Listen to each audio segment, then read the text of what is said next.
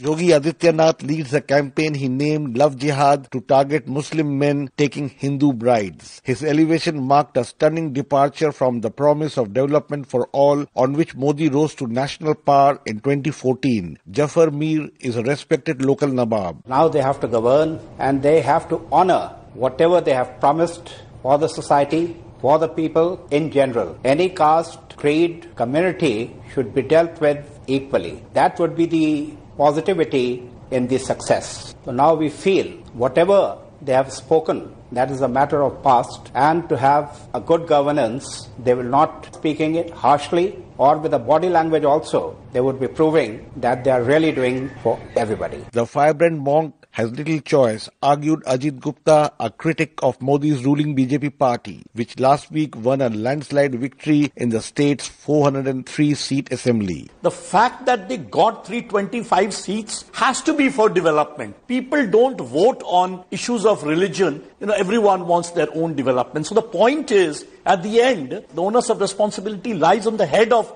Yogi Adityanath to convert the Hindutva mobilizing that he did during the election now into a mandate of governance. Adityanath also hopes to construct a grand temple to Hindu god Rama on the debris of a 16th century mosque in Uttar Pradesh. Analyst Aarti Jairath predicted that could now become a reality. I think Ram Temple is very much on the agenda.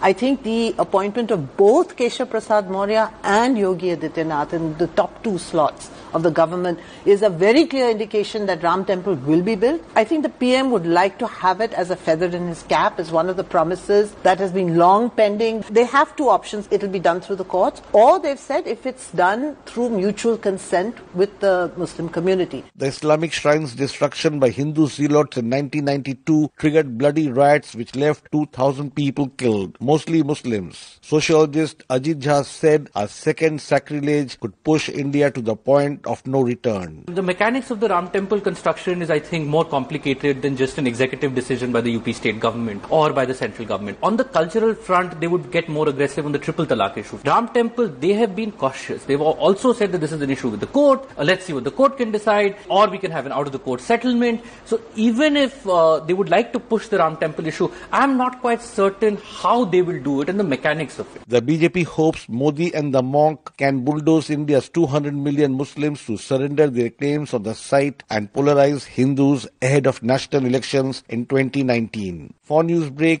this is Rana Senn reporting from New Delhi.